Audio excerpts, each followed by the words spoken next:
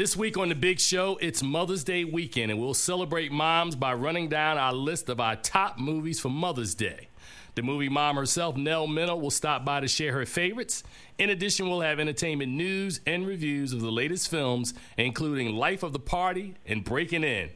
All on the latest episode of Keeping It Real with FilmGordon. Let's go.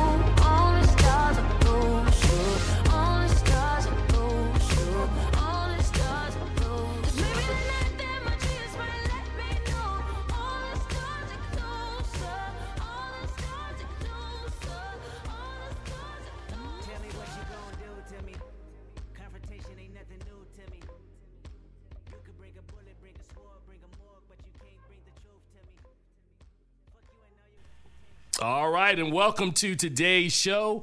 Not a sunny day as we normally have here in our studios down here at DC Radio. Kind of overcast, rain threatening, but, it's still going to be a hot show today. Welcome to Keeping It Real with FilmGordon. I am Tim Gordon. Action-packed show coming up today. As I said in our opening, is Mother's Day weekend, and the movie mom, Nell Minow, colleague and friend of mine, is going to stop by and share some of her favorites with you. We'll have reviews coming up a little later on two films that are slotted particularly kind of interesting between Infinity War and Deadpool. So this week we have Gabrielle Union in Breaking In, as well as Melissa McCarthy in Life of the Party. So you don't want to miss those reviews coming up later on. And in a couple of minutes, we're going to go straight to Wilson Morales. But before we get to him, let me just start the show today by saying it's season finale week, man. I mean, it's Atlanta tonight, the season-ending episode of Atlanta. I watched the first season of Atlanta and thought that it was really strong, and he has outdone himself this year. There's been like one classic episode after another, and it all comes to an end tonight for season 2. Donald Glover, who just hosted SNL last weekend with rave reviews, probably one of the best episodes of SNL in recent years. He's also got Solo coming up. Outside of Jordan Peele, there aren't too many other brothers, and Ryan Coogler, who are red hot right now. So tonight, you definitely want to check out the season finale of that show. Also, another show that I just checked out, and I was seeing some social media chatter when it dropped last week, and I got a chance to binge watch it this week, was Cobra Kai. If you have not watched Cobra Kai, people who loved the Karate Kid back in the day, I thought they did an amazing job moving this story along 30 years into the future. Check out Cobra Kai. I'm not going to really give too much of it away, but you definitely want to check that out. So without further ado, at the top of every show, we feature the editor-in-chief of blackfilm.com, Wilson Morales, on our show. Wilson, welcome to today's show. Hey, how's it going? Hey, brother, what's going on with you, man? Like I said during my opening, that I thought that the week was, we're kind of in a funky place, man, as it relates to our movie calendar, because we're coming off of one big film, getting ready to debut another big film in a week. But what are you thinking, man, that's going on in entertainment? What's happening in your world? Not much. As we all knew, once the Avengers hit the theaters, everybody was scaling back and waited to see, let it make its money. Then when it starts to simmer down, then we'll come out. So you have few films, Hollywood films in theaters, and you've got a few independent films, but, it takes a lot to start marketing those so you can get people to go see that in theaters. If not, then you're just watching whatever's on Hulu right now. So you have a couple of shows premiering now and a bunch of finales. Yeah, you're right, man. So you've been busy this week, man. I've checked you out doing what you do. Yeah, I recently saw the was the premiere for HBO's Fahrenheit 451, which is a new movie starring Michael B. Jordan and Michael Shannon. So that was pretty impressive. And then you have Breaking In, as you mentioned, coming out. And then you have a number of just season shows that are coming up pretty soon. They do. I think it's a very interesting time in television, man. Like I said earlier, man, I'm discovering new shows every time, because you can't really track them all. But, you find shows that are of interest to you. I think that fills in that gap, man, when we're talking about trying to find movies. Because there's only so many movies that are going to come out every week, man. But television, that landscape seems limitless. Yeah, I guess during the summertime, because everybody takes dates ahead of time, you have to plan around to see when's the best time to come out for your film to have the best time for an audience to go check it out. Now, I've read on your site a couple of days ago that we're getting ready at the end of the month, man, for the 2-night premiere of Ava DuVernay's 3rd season of Queen Sugar. Have you had an advanced look at this thing already? I have not. I don't think anyone has. She's out in Cannes, obviously, as part of the jury for the Cannes Film Festival. And I guess when she comes back, she'll start doing a lot of promoting for season 3. Yeah, I'm looking forward to it, man, because I thought last year that show, man, got as emotional as it can get. And, it seems like every time it seems like she's hit a level, her and her team are able to reach another level with the show. So that's definitely one that I'm looking forward to. I know Luke Cage we're probably about a month, maybe a month and a half away from it debuting on June 22nd. Is there anything else that you're looking forward to in the television landscape that's coming out other than those 2 shows? After a while, I guess because we're press and we see things early, I forget the release dates when these things start showing up. But you have a number of shows, Claws, Insecure, Power, just a number of these things coming out during the summer.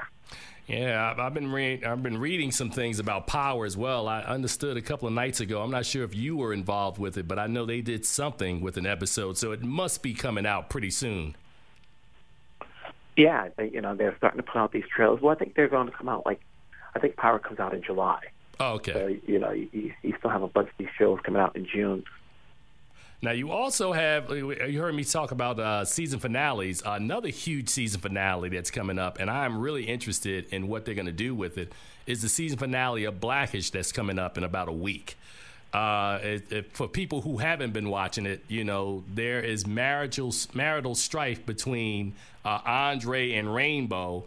And for some reason, man, and I guess it's a credit to Kenya Barris and his team, it feels like we're really connected to these characters and that it makes you almost really sad watching Blackish to watch them go through these struggles. Is this a show that you've been tracking, Wilson? To be honest with you, I actually not so much, because of the fact that I'm in theaters or I'm in theater world. Sometimes I catch on it on demand. But the good thing about the Blackish is that not every episode is like a soap opera, so you can catch those later on. One episode that's different from the other. Yeah, it really, man. I think the last 2 weeks, man, it really has me in my feelings, man, watching that show, because you really like these characters. You've invested a lot of time watching them and their struggles and their journey. And to see, I'm assuming that I don't think he'd make the radical move and break this couple up, but at some point they're going to try to figure out a way to coexist. But I think it's great writing that it makes me and other people who watch the show feel a certain way about these characters. Yeah, it's you also have Dear White People out on Netflix. So there's a bunch of shows that are out there and that's involved good writing. Yeah, Dear White People, I really enjoyed season 2. I finished binge watching that a couple of days ago. Really good job, man, by Justin Simeon.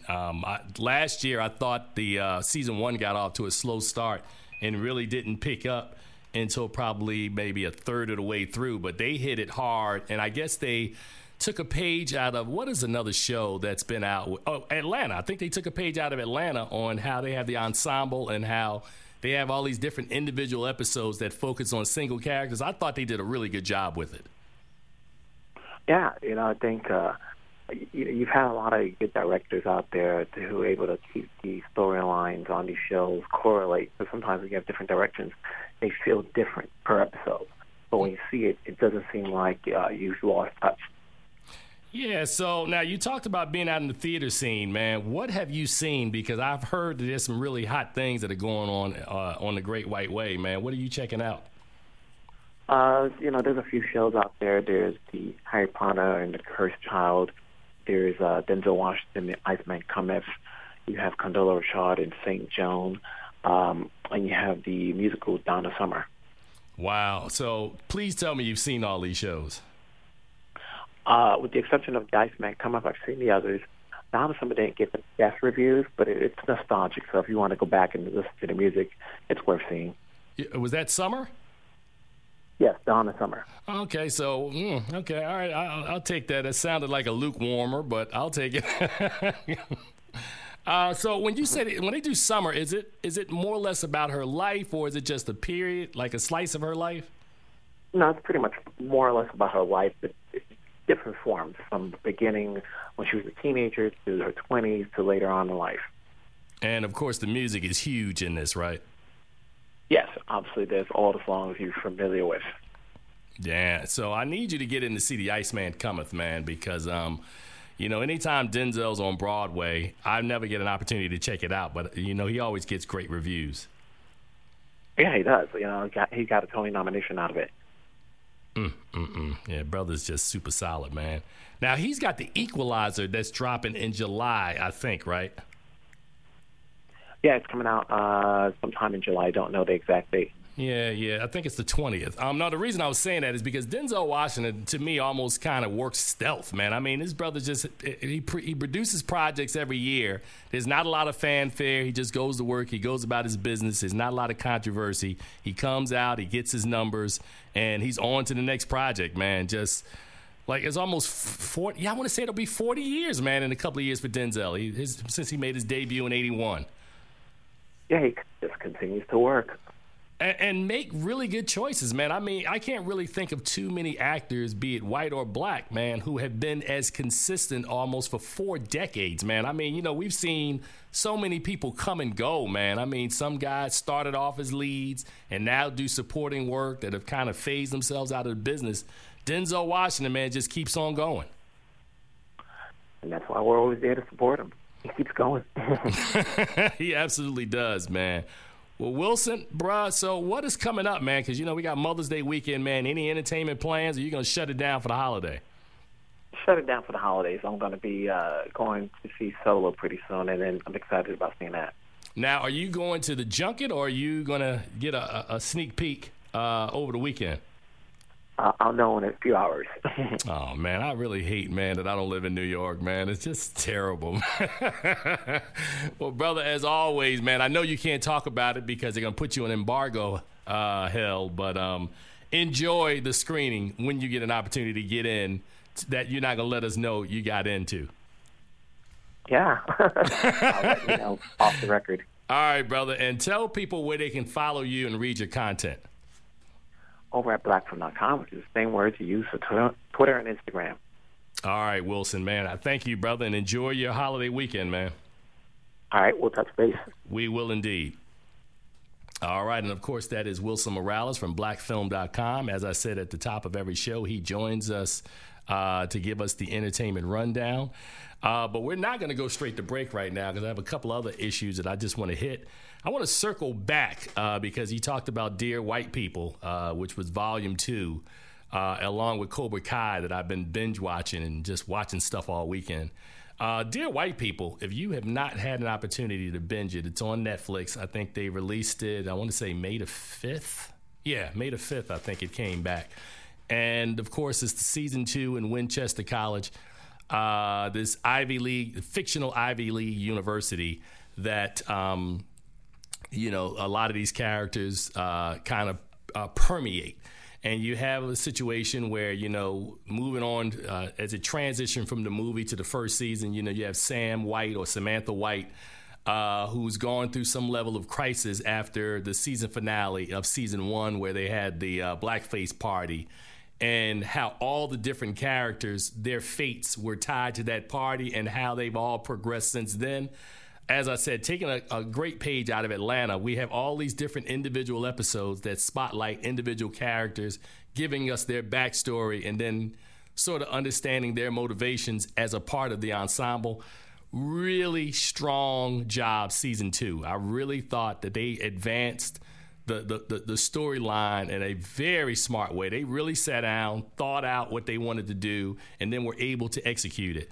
So kudos to Dear White People. Same thing with Cobra Kai, a show that I never thought that I had any interest in anything Karate Kid related, only to watch this show and figure out, man, this thing is pretty good. This is a pretty good show. And I love the fact that they flipped it, that we don't focus on Ralph Macchio's character, who's the Karate Kid, but the guy he defeated at the end of Karate Kid, and how his life went left after being kicked in the face, and how Ralph Macchio's character, Daniel, became like this huge businessman, and how these guys come back together 30 years later with different homages to the series, all the original characters back 30 years older. Very smart. Oh, yeah. Cobra Kai is hot. I was shocked that I liked that show that much. I really was. All right. We're going to take a break now. And when we come back on the other side, I want to talk Mother's Day movies. And I've invited a good friend of mine, Nell Minow, who we call the movie mom, apropos. So you want to keep it where you got it. You're listening to Keeping It Real with FilmGordon here at DC Radio 96.3 HD4. And we'll be right back.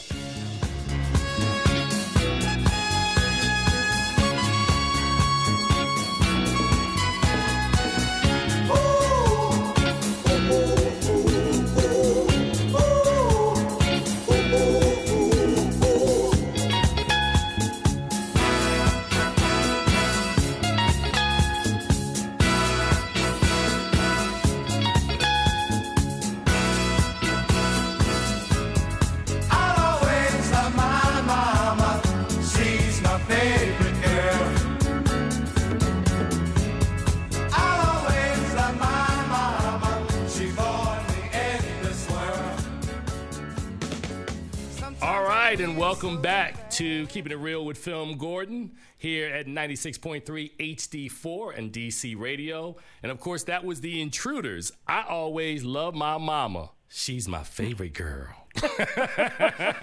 All right. Now, before I go and introduce our guests, somebody asked me a question that we did not clarify in the first segment. If you're watching Cobra Kai, you can see that on Facebook Red. All right. So check it out there. All right, so welcome back to our show. And online with me is a woman that I have known now for close to 20 years. We serve in movies together. We both serve on the executive board for the Washington, D.C. Area Film Critics Association. She is an amazing editor, writer, interviewer, and more importantly than that, a person. Nell Minow from, and actually, I'm not sure exactly what outlet, because I started to use the B one, but I know you're not there anymore. I'm not. It's been about a year now. I'm just at moviemom.com, but some of my stuff is also at rogerebert.com and a couple other places, but my home base is moviemom.com. Well, I'm so glad we cleared that up, because I didn't want to credit you or credit another site with your work when it's not the case. So, Nell, welcome to the show. Well, thank you. I'm very, very happy to be on with one of my dear, dear friends. Well, Nell, in getting prepared for you, and I knew we would be talking Mother's Day movies and our favorite ones, I got a chance to watch Now Voyager, at least about an hour of it. And every time I watch that movie, I think about you. I'm like, Nell, this is our movie. I love that movie so much, and that has absolutely and unquestionably the worst mother in the history of movies. Yes, it does. And a lot of these movies that I have a list here, a lot of these movies do not have really good mothers, but there's stories about Mother's Day. So I'm anxious to talk to you. Offhand, what are some of the movies that make mothers or shine or put mothers in a positive light? In a positive light, of course, there are many, many movies, and many of those are based on true stories, on real-life mothers. I mean, for example, we've got 3 different movie versions, all very good, of Little Women, based on the real-life mother of Louisa May Alcott, and now we've got a new PBS series coming out on it, too. Places in the Heart with Sally Field, Sounder, one of my absolute favorites with Cecily Tyson. And so there are lots of movies about mothers, or even stepmothers, adoptive mothers, The Blind Side. And one of my favorite movie mothers is not even a human. It's Mrs. Jumbo in Dumbo. All right, now you breeze into this list because I want you to break these things down and tell me, because again, I put a list together that I think is a little more sentimental, that these movies just kind of move me and touch me in certain ways. But so what movies are doing that for you? Because you and I talk about this a lot offline about these movies, and I know you will go to the classic list. So let's talk about it, Nell. What movies specifically are touching you? Well, I'll tell you one. I made a little list too, and I'm trying to do the ones that are not obvious, but I'm going to begin with my all-time favorite movie mother. Since we just mentioned my least favorite in terms of being the worst movie mother, I think the best movie mother, and she got an Oscar for this performance, is Anne Revere, who is one of the all-time great movie moms. She's in 3 classic movies playing important mother roles. But in National Velvet is my absolute favorite, where she plays the mother of a very young and extremely beautiful Elizabeth Taylor, who is a girl who loves her horse and wants to race her horse. And her mother at one point sits her down, and the family doesn't have a lot of money, but her mother has put a little bit aside, money that she got as a prize for swimming the channel, and she gives her daughter this money, and the talk that they have is so sweet and so tender. And I just want to shout out to Anne Revere in 2 other movies, an Oscar winner for Best Picture, which is the movie about anti-Semitism with Gregory Peck. And also she was in one of those boxing movies, Body and Soul, and she's probably my all-time favorite. But then there are other ones that I really like that we don't think of as often, like Frances McDormand in Almost Famous. Now that's one very tough mother, and again based on a real-life mother. Yeah, and she's actually great. And there are a lot of people, I was looking at lists, and a lot of people are now putting 3 billboards with Frances McDormand on the Mother's Day movie list. That is an amazing Mother's Day movie. She is so fierce in that movie, but she's also very tender. That scene where she talks to the deer, that's really something. Now, one of the ones that I have on my list, which probably is one, again, like you said earlier, about a mother not being in a good light, is AI, artificial intelligence. Yes. And, the fact that Haley Joel Osment's character, I forget what his name was in it, loves her so unconditionally and just yearns and seeks her approval. So sometimes, I guess, Nell, when we make lists like this, a bad mother in a Mother's Day movie could be as effective as a good mother in a Mother's Day movie. That's right. And, of course, the point that you make is the key point, which is that the character who's not human is loving and devoted, and the character who is human and who has brought this robot in so that he can replace the son she lost is just not capable of giving him any love. She's used it all up. Yeah, she has used it all up, and I just screened that movie as a part of my series last week, and I always tell people that's the one movie that I probably will always cry if I watch it publicly or behind closed doors. I love AI. Love that movie. Yeah, that is quite a movie. Now, I'm going to mention one that you and I have talked about over the years that is a favorite of mine, and that's Claudine. Oh, yeah. Oh, yeah. I love that movie. And Diane Carroll stars in that movie as a mom who's got a lot of kids and a lot of problems and has a chance for some romance with James Earl Jones. And she's not a perfect mother by any means, but she's doing her best. She's trying hard, and I just have to say, she's just breathtakingly beautiful. She's trying to be ordinary looking, but you can't do that when you're Diane Carroll. Well, it's interesting because you're right. You and I have talked about this, and the late Diana Sands initially was cast in that role. Was going to be in it, and as you know, she's one of my very, very favorites, but she died before she could make the film. Yeah, and passed it on to her good friend, so you're absolutely right, man. But I wanted to bring up Beloved, a film with Oprah Winfrey and Thandie Newton and Kimberly Elise. Here's a mother who loved her child so much that she didn't want her raised in slavery and kills the baby. The spirit comes back, played, I guess, embodied by Thandie Newton. That's mother's love. That's harrowing and tragic and just a searing experience, but so beautifully performed.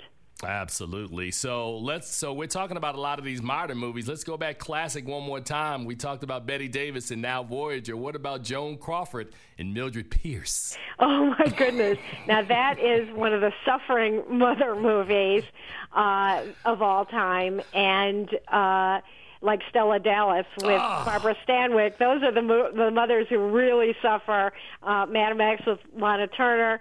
Those are movies where the mother just sacrifices everything. And in Mildred Pierce, it's interesting that Joan Crawford had pretty much her entire career at MGM. She got fired by MGM because, she was once their biggest star, and then she'd kind of fallen off. And so she was making her first movie at Warner Brothers, and she was pretty angry and depressed and bitter, and that really helped her in the part. So she really sacrifices everything for her two daughters, and then one of them dies. And, just as I said that in Now Voyager, you got the worst mother in the history of movies, I think that Anne Blythe in Mildred Pierce is the worst daughter in the history of movies. She absolutely is. I'm laughing because I think about Mildred Pierce. It's like, wow, you little ingrate. Yeah. Oh, and she in that scene where she's getting divorced from the rich boy that she never loved. Oh my God, she is just awful. And then at the very end too. So that's a great one. And if you love that movie, which I do, I love that movie. And I also have a film series, and I showed that one of my film series last year. You got to watch the Carol Burnett parody of it because that's amazing. All right, I'm online with Nell Minow of MovieMom.com. Nell Minow is an amazing human being, and she's a constant source that I love to talk to about movies. We sort of see movies kind of the same way. I love classic movies, and I was telling somebody earlier today, Nell, I said if I had my druthers, I would love to create like another show to just look at movies like the foundation of Hollywood. Some of these films. I would co-host it with you. You do that, and I will sign up. Oh my God, yeah, man. Because if you're not at home watching older movies on TCM or classic movies on TCM, you and I have gotten on people inside of WAFCA, man. You gotta watch more movies, man. That's right, because those movies. So I want to mention two movies that are dated in their way, but they both have pairs of mothers. They both have one black mother and one white mother, and of course one of them is Imitation of Life. Oh my God! Which has been made twice. Greatest. I'm going to talk now about the second version. Okay. Okay. The greatest funeral in the history of movies. One of the great mother-daughter. I mean, you've got two different mothers and daughters who are dealing with very difficult issues with each other. The black mother, her daughter decides to pass for white and pretend that she doesn't know her mother. And boy, does she feel bad when her mother dies and has that incredible New Orleans-style funeral. That's just an amazing, powerful movie. And then a favorite of mine, I know it's dated, but it still gets to me every time. And this is one that makes me cry, is Guess Who's Coming to Dinner. And that speech where Bea Richards, one of my absolute favorites, who plays Sidney Poitier's mother, speaks to Spencer Tracy and tells him what's what, as their two children want to take the very risky step before it was legal in all 50 states to marry each other, even though it's an interracial relationship. That is a really, really powerful scene, and those two moms are just great. Talking about there's two versions of Imitation of Life. I'm talking about the second one, the one with Lana Turner. Right. Yeah. That second version, the one you talked about, was my father's favorite movie, which is every time I watch that movie, I think about him. But I think it's such an emotional film, and you're absolutely right. That funeral with Mahalia Jackson singing. Oh my God! I want. That's what I want for my funeral. That is such an incredibly powerful scene. Now I want to tell you something which you may know, that the listeners might not know. The young actress who played the daughter, who's passing for white in that, was an actress named Susan Kohner, and her two sons are now two of the biggest directors in Hollywood, the Weitz brothers. Wow. The guys that did American Pie and About a Boy and all those films. Yeah. So wait a minute. So you love Guess Who's Coming to Dinner like that, huh? Because I do. Because I personally don't think it's aged well. I always tell people. I said it's dated. I understand it's very dated. Yeah. Which is good, right? I mean, thank God we moved on from some of that. And I don't just mean, the way they express racism, the various characters, but and that obviously it's very shocking in those days. Right. And I remember seeing that with my parents and having a really good talk with them afterward. They said it was fine with them if I wanted to marry Sidney Poitier. That's funny. Yeah, go ahead, Nell. We'll give you a blessing for that one. I'll give you a blessing for that one. And I said, what about Sammy Davis Jr. because he's Jewish, Anyway, I understand that it's very dated, but as I said, those scenes, those confrontations, Bea Richards, who is so great, and of course she's with Sidney Poitier in The Heat of the Night too. Those scenes with her and with Spencer Tracy and Katharine Hepburn and Spencer Tracy are so powerful that it still works for me. Yeah. All right. So we've talked about some classic films with mothers. I'll bring it up to one that I think, and I struggled with putting this one on the list, but I did it anyway. The Room with Brie Larson. Wow. Oh my God. Now, that is a movie that I would classify as a movie that can make this list. For people who haven't seen it, of course, Room is a story of a mother and her son who are being held against their will in a shed behind a house. And I remember watching this. You were at the screening with me when we watched it. That was a very, very tough movie to watch. Understanding exactly that she has to help make a life for this young kid in this small, confined space that they can't leave. For her to fill it with, I'm not going to say it was joy, but she filled it with some level of comfort. I thought that it was an amazing screenplay, an amazing performance by her. It is just a harrowing film to watch, though. Wow. It is a harrowing experience to watch, but I'm going to tell you that I think that as we have seen in some other movies about very, very difficult situations with parents and children, including The Road, based on the Cormac McCarthy book, it's really just a very, very, very, very, very amplified version of the kind of desperate situation every parent is in with a child as you try to protect them from the terrible things in life.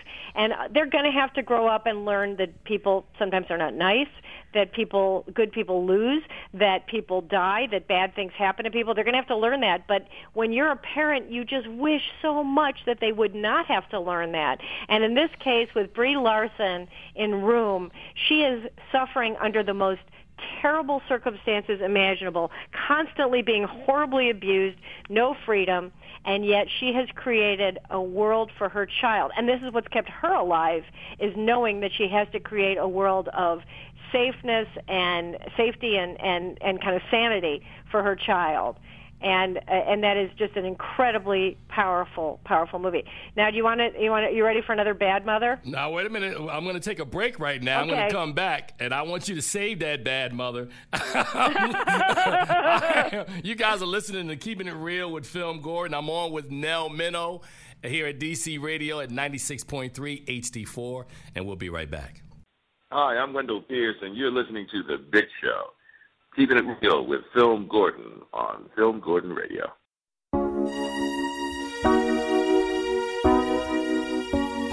You all appreciate it.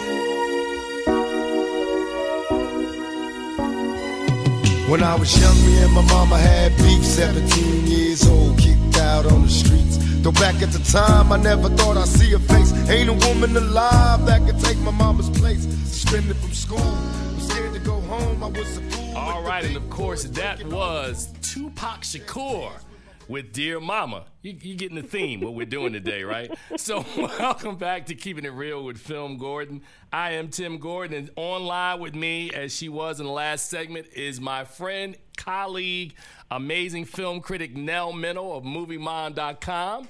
And Nell was just about to give me the next bad movie mom in our series as we're looking at our top Mother's Day movies. All right, Nell, go ahead and give it to me. All right, you've never seen a worse mother than this. This is as bad as it gets. Manchurian Candidate. Ooh, yeah, that's... is that Angela Lansbury? Angela Lansbury, who is only 3 years older than Lawrence Harvey, who is playing her son. But she's breathtakingly brutal in that movie about a woman who's willing to sacrifice her son to gain political power. Of course, there's a remake with Meryl Streep, who's very good, but Angela Lansbury owns it. Oh, she absolutely does. So, all right, so that's good. All right, I'm gonna take your bad stepmom and come back with another tearjerker. Okay. I'll go with Julia Roberts and Susan Sarandon and Stepmom. Oh, boy. You know, that story is about a mother who has, I think she had cancer, or she was about to die, and does she handpick? Because I haven't seen Stepmom. No. She's not getting along with Julia Roberts because she's the second wife. Right. She's young. She's beautiful. She's the fun person with the kids. Susan Sarandon is jealous and is bitter and feels that Julia Roberts is not responsible. But when Susan Sarandon discovers that she has cancer, she has to make her peace with the woman who's going to be the only mother her kids have. Mm-hmm. And that's the part where, get out the handkerchief. Oh, my God. Yeah, it is so emotional. I mean, what a movie, man. And you have two really good actresses on the top of their game with some really good material. So generally, when you get that, Nell, you will get the emotion that the screenplay requires. That is true, although that movie has a couple of things I don't like, and I have to mention one of my least favorite things in movies is when a bunch of white people get out the hairbrush and start singing Motown songs like they're all that. Well, hey, man, sometimes you've got... I'm going to leave that alone, but that's a good point. All right, now I've got another tearjerker for you. Go for it. This is based on a real-life story, and it involves Cher, and it's Mask. Oh, yeah. Ooh, yeah. That was, wow. Yeah, boy, this segment feels like it needs a handkerchief. Because those are some really emotional movies. That's a good one. Talk to the audience and explain to them who didn't see Mask.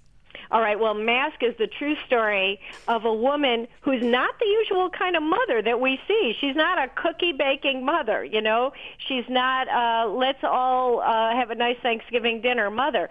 Her best friends are bikers. She lives a very kind of wild life, but she has a son who has got a craniofacial illness where his face is very distorted because of the bone issue, and she is just a tiger when it comes to protecting him at school, taking care of his health problems. She is amazing. Eric Stoltz plays the son, unrecognizable under the prosthetic makeup, and she just is one of the all-time great moms in movies. All right, that's a good one. All right, so I have another one that made me cry the first time I watched it 30 All right, years let's ago. hear it. Steven Spielberg and Quincy Jones collaborated on this film based on Alice Walker's book, The Color Purple. Ugh. Wow. Now, this is what, I wasn't even in the business then, and I was in New York, and they were having one of these, I guess, paid sneak screenings, and they brought me in and paid us $5, and I sat there, and I remember crying at the end when the kids show up. Oh, my goodness. Had you read the book? I did read the book as well. Yep, that's one of the few. You knew it was happening. Yeah. Ooh. Oh, my gosh. That is such a powerful movie. Really, really well done. Amazing. And Oprah gives a great performance in that movie, too. That was her first film. Yeah, Whoopi Goldberg, incredible. Yeah. That is such a good movie. That's a good one. I wanted to mention another one that had a big influence on me. I've mentioned to you before that partly because I'm from Chicago, I've always had a great interest in Lorraine Hansberry, who I think is just one of the pioneering writers of the 20th century. And I think A Raisin in the Sun, you want to talk about a amazing mom, or two amazing moms in that movie with Claudine McNeil and Ruby Dee. The power, the courage that those mothers show is just unforgettable. That's a great story, too. I mean, Raisin in the Sun is such a good film. And poor Lorraine Hansberry, who passed away at the tender age of 34 years old. Yeah. That was her film. And you're right. Was that film, was that a Chicago story? She's from Chicago, so okay. I feel like there's a big Chicago element in her work, but I don't think it took place in Chicago. Okay. All right. Well, what about Eve's Bayou? Oh, my gosh. One of the great experiences of my life was presenting that film at Ebert Fest, and seeing the real audience reaction to it. That is such an incredible, unforgettable story. Great, and a great young cast: Jurnee Smollett, Megan Good, along with Lynn Whitfield and Deborah Morgan. Oh, my God. And Samuel L. Jackson. So I love that movie. Casey Lemons, remembered interviewing her for that years ago. So that movie made my list. What else do you have on your list now? Okay, well, I think we got to get, a stepmother in there every once in a while, a good stepmother. Another one based on a true story. How about The Sound of Music? Oh, look at you. That's a good one. That's a very good one. That is a good one because, as you know, she comes into that family as a governess, and the children hate her and treat her very badly, but she really wins their love. And when the time comes and they need to escape the Nazis, she's all about that. She's great. Well, that's what you look for in a stepmother. Somebody helping you escape from the Nazis. Yeah, absolutely. Okay, I got another crier. Okay, well, I already think, because I think there's only so many criers, so go ahead. I got a list here as well. Go ahead. All right, Steel Magnolias. And it's so funny. This classic tearjerker follows a group of friends in the South as they deal with both tragedy and good fortune. I told you I had an idea where you were going. Yep. That was a good one. That is really, Sally Field in that one with Julia Roberts as her daughter is that scene right at the beginning where she starts to have a diabetic issue and her mom has to kind of bring her back from it. The tenderness, the fierceness, and it really, I think the reason that movie makes us cry, and it is also based on a true story, is the way that people rely on their friends. I mean, even just talking about it, I'm starting to tear up. And as long as we're talking about criers, we have to mention Terms of Endearment. Yeah, which is what the next one I was going to go with. That movie right there. That one gets me, which is probably why I can't watch it as much. That one is a guaranteed make you cry film. Yeah. Oh my God. Producer, have you seen this movie before? Terms of Endearment? Yeah, see, I'm asking no because we have some age on our audience, so they look at us and go, "What are these movies? You need all these movies that we're talking about. You guys really need to watch some of these movies if you can't watch them all. These are some really good movies." So, Terms of Endearment, you took that one off my board. Yeah. What about Soul Food? With Vivica Fox, Nia Long, and Vanessa Williams, and of course Irma P. Hall in that one. That's another really good film. I remember that's a film that always makes me hungry because it's so much food. A lot of good cooking in that movie. That and Chef are the two movies you never want to watch hungry. I know. Okay, I've got an old one now, really old one, but I love it. I think one of my favorite actresses in the old movies is Myrna Loy. And both in Cheaper by the Dozen and then especially in Bells on Their Toes, again, based on the true story, a remarkable true story of Frank and Lillian Gilbreth, who had 12 children and were the original pioneers in the field that they called motion study and we now call efficiency. And Myrna Loy in that movie, or in any movie, whether she's in that movie or The Best Years of Their Lives, she's an incredible mother in that movie. Or Mr. Blandings Builds His Dream House, I would just sort of give her my Mother of the Century award. Now, I wonder, it's interesting because I haven't looked at TCM, and I'll probably take a look at it as we start talking about the next movie because I know they've got something coming up on Sunday. They'll have a huge 24-hour marathon of all of these films that we're sort of kind of talking about. So I think some of these will show up. If you haven't had an opportunity to see some of these movies, some of them will debut or play on TCM. Well, one that we haven't mentioned yet that I really love that they often do run on Mother's Day is I Remember Mama, again based on a true story, with Irene Dunn as the mother. And it's a family of immigrants from Sweden. No, I'm sorry. They would kill me if I said that. They're from Norway. And I beg your pardon. They're Norwegian. And they're sort of making their way. And Irene Dunn is absolutely wonderful in that movie. And she says a couple of things I have to tell you in that movie that I kind of stole and told my own children. Didn't tell them that I didn't make them up. Yeah, so Nell, you're correct. I Remember Mama's playing on Sunday, Sounders playing on Sunday, Mildred Pierce, Stella Dallas. I don't know what Mickey is. That's a 1918 film. I'm not familiar with that one. No, it must be a silent film. Huh, that's pretty interesting. So a lot of the films, that I was correct. Pocketful of Miracles. Oh, yes, that's a good one. That was another one that was made twice.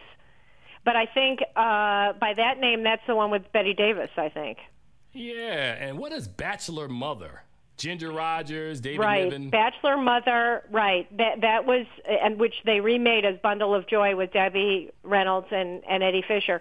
So Bachelor Mother is about a shop girl who finds an abandoned baby, and for some reason the owner of the department store where she works thinks that she's had a baby with his son. And so it becomes a big muddle, but it's a very charming movie. Now, are you familiar with Light in the Piazza? Yes, 1962 I am. movie, Olivia de That is a Havilland. movie about the mother of a girl who's got what we might call cognitive disabilities today, and is very protective of her. I think Yvette Mimieux, is in that one. You're absolutely right. Look at you, Nell Minow. So we've just gone through what TCM will be playing on Sunday, which is funny because prior to seeing this, we had talked about 8 of these films already. So yeah, we're on it, boy. All right, so I'm going to mention one that we haven't talked about. Okay. There are a lot of great movies about mothers of kids with disabilities and how they handle it. And one of those is Dear Frankie with Emily Mortimer and Gerard Butler, about the mother of a boy who is deaf as a result of abuse by his father. And just like in Room with Brie Larson, she has just done a wonderful job of protecting him from knowing the truth about what caused his injury, and her relationship with that boy is just great. All right, Nell. So we got a couple of minutes to go, and when I want to do a show which I want to time out next year for the 60th anniversary of what I call the greatest year in Hollywood history, which is 1939. Yeah. I definitely need to have you on, and we need to do a full show for that one of these days. I'd love it. It's such a great year. Oh, my God. Such a great year. So, Nell, tell people where they can follow you, either reading your content on social media, online. Where can they follow the Movie Mom? Well, it's very easy to remember. MovieMom.com is always where you can find me. And when I write for other places, I always put in links there. So that's kind of your home base. And I'm Twitter on Movie Mom, Facebook at Movie Mom. So find me, email me at moviemom@moviemom.com. I love to hear from you. Nell Minow also puts out a wonderful daily paper, which I contribute to from time to time. So you can follow Nell all over the place. Wonderful woman. I will unfortunately not see you this afternoon because I'm going to watch our movie in a different location than you will watch it. But you enjoy, and I can't wait to talk to you again soon, Nell. I'd love that. Thank you, my friend. All right, Nell, you take care. Bye-bye. Bye. All right, and of course, that is Nell Minow, who we refer to as the Movie Mom. We gave you guys a lot of recommendations for Mother's Day, so at least get a chance to watch some of these movies that we recommended. And if you get an opportunity, Turner Classic Movies will be featuring Mother's Day fare all day long. We're going to take a break right now. When we come back, it's going to be time to talk the movies that are being released this week, which, by the way, also have a Mother's Day theme to it. So keep it where you got it. You're listening to Keeping It Real with FilmGordon here at 96.3 HD4, and we'll be right back.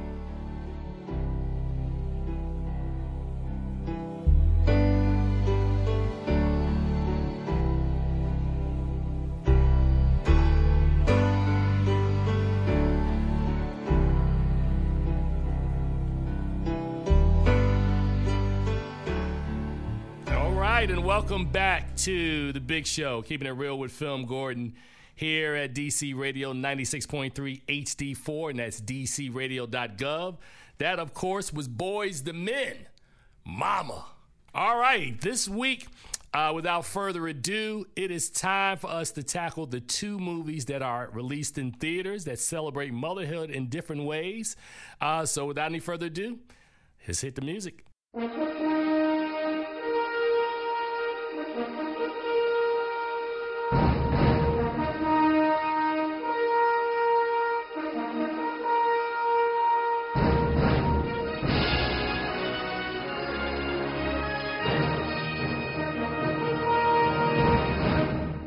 Now, there are 2 new releases this week in theaters that celebrate motherhood in different ways.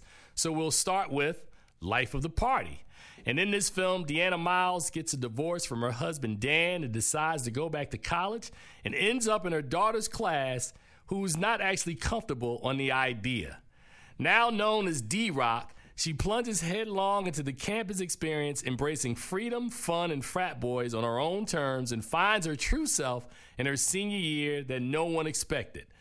Directed by Ben Falcone and written by Falcone and his wife, Melissa McCarthy, this is the third film that he has directed that the pair co-wrote following Tammy back in 2014 and The Boss in 2016. The film, of course, stars McCarthy, Molly Gordon, Maya Rudolph, Stephen Root, and Jackie Weaver. And here's a clip from Life of the Party. I don't regret staying at home and being your mom, but I regret not getting my degree. That's why somebody's mom just enrolled in college.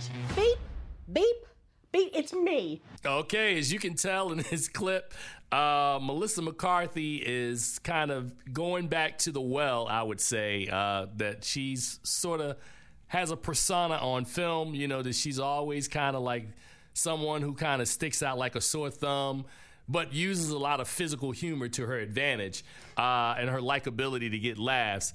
And this film, when you look at the trailer for the film, it immediately jumps out that it seems sort of familiar, that you think immediately back to the 1985 Rodney Dangerfield film, Back to School, where a much older guy goes back to school with his child. And while on surface, it looks like that's the sort of film it is, the film kind of veers into a very different way. But unlike the previous film that we just talked about, Back to School, that film was much funnier. This one, not so much. Now, the framework of the film is designed for it to be funny, but Falcone and McCarthy's script and execution leave a whole lot to be desired in this film. A lot about the continuity of the story to me didn't make a lot of sense. That you have a character who dropped out of college and going into her senior year 23 years ago, and when she comes back to school, the language of how she speaks, how she kind of sees the world, doesn't really mesh with the fact that you've got a daughter that's in college that's about to go into her senior year. So it was something that when I think about the screenplay for Life of the Party, if I equated it to a cake, right, and you put it in the oven, it's almost like they took the script or the cake out the oven like a half hour too early. It needed more time. They needed more time to really think through some of the plot holes or think through some of the circumstances that the film kind of introduces and presents that really, to me, aren't fleshed out well. You've got a character in it that, of course, McCarthy falls in love with like a younger guy, or a younger guy is enamored with her. She's like a cougar, and she, is kind of in a relationship with this guy, but then her daughter is watching the relationship, and then when her daughter gets into a relationship with another guy, the mother admonishes her, but never addressing her own behavior. You got Mean Girls. That it's one thing to have Mean Girls attacking other of their peers, but it's another thing to have Mean Girls attacking somebody's mother. And I don't really think that that's really funny. It comes across as being really mean. So then when he sorts, like, those are a couple of different elements that were in the film that to me just didn't make a lot of sense. Like, you needed to have thought through that a little more on how we would present it.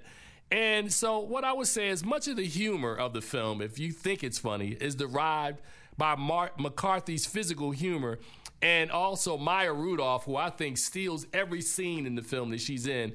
We need to watch a movie with Maya Rudolph in the lead as opposed to her always being support. So ultimately, the film delivers, in my estimation, too few laughs, too many head-scratching moments, and relies on McCarthy's physicality and likability to save the day. And guess what? It didn't. I gave Life of the Party a D+.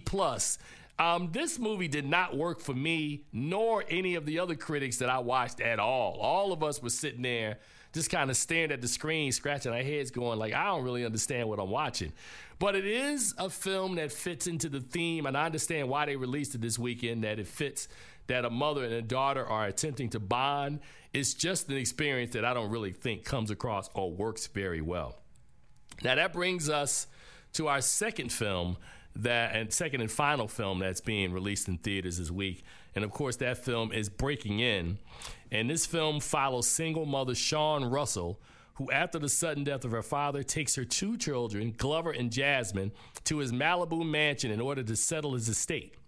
But at the mansion are 4 criminal convicts intent on finding the deceased safe and making off with its goods. They take Sean's children hostage and force her to get the money, but when she begins killing them off to save her children. This film is directed by James McTeague and stars Gabrielle Union. And I'm laughing because when I looked up, my producer was looking at me like, huh? Yes, that's the plot of the film. Now, the thing about this movie, which is really interesting, it is literally what I call a bare bones movie. What I just described to you is essentially what it is. There are no surprises. There's no extra twist. It is just that simple premise of a woman and her 2 kids literally being in the wrong place at the wrong time, and here come these 4 guys. So the bare bones aspect of this story, which is also produced by Will Packer, the biggest flaw that I think I have in this movie is that I'm really sort of kind of confused with what the message of the movie is, right?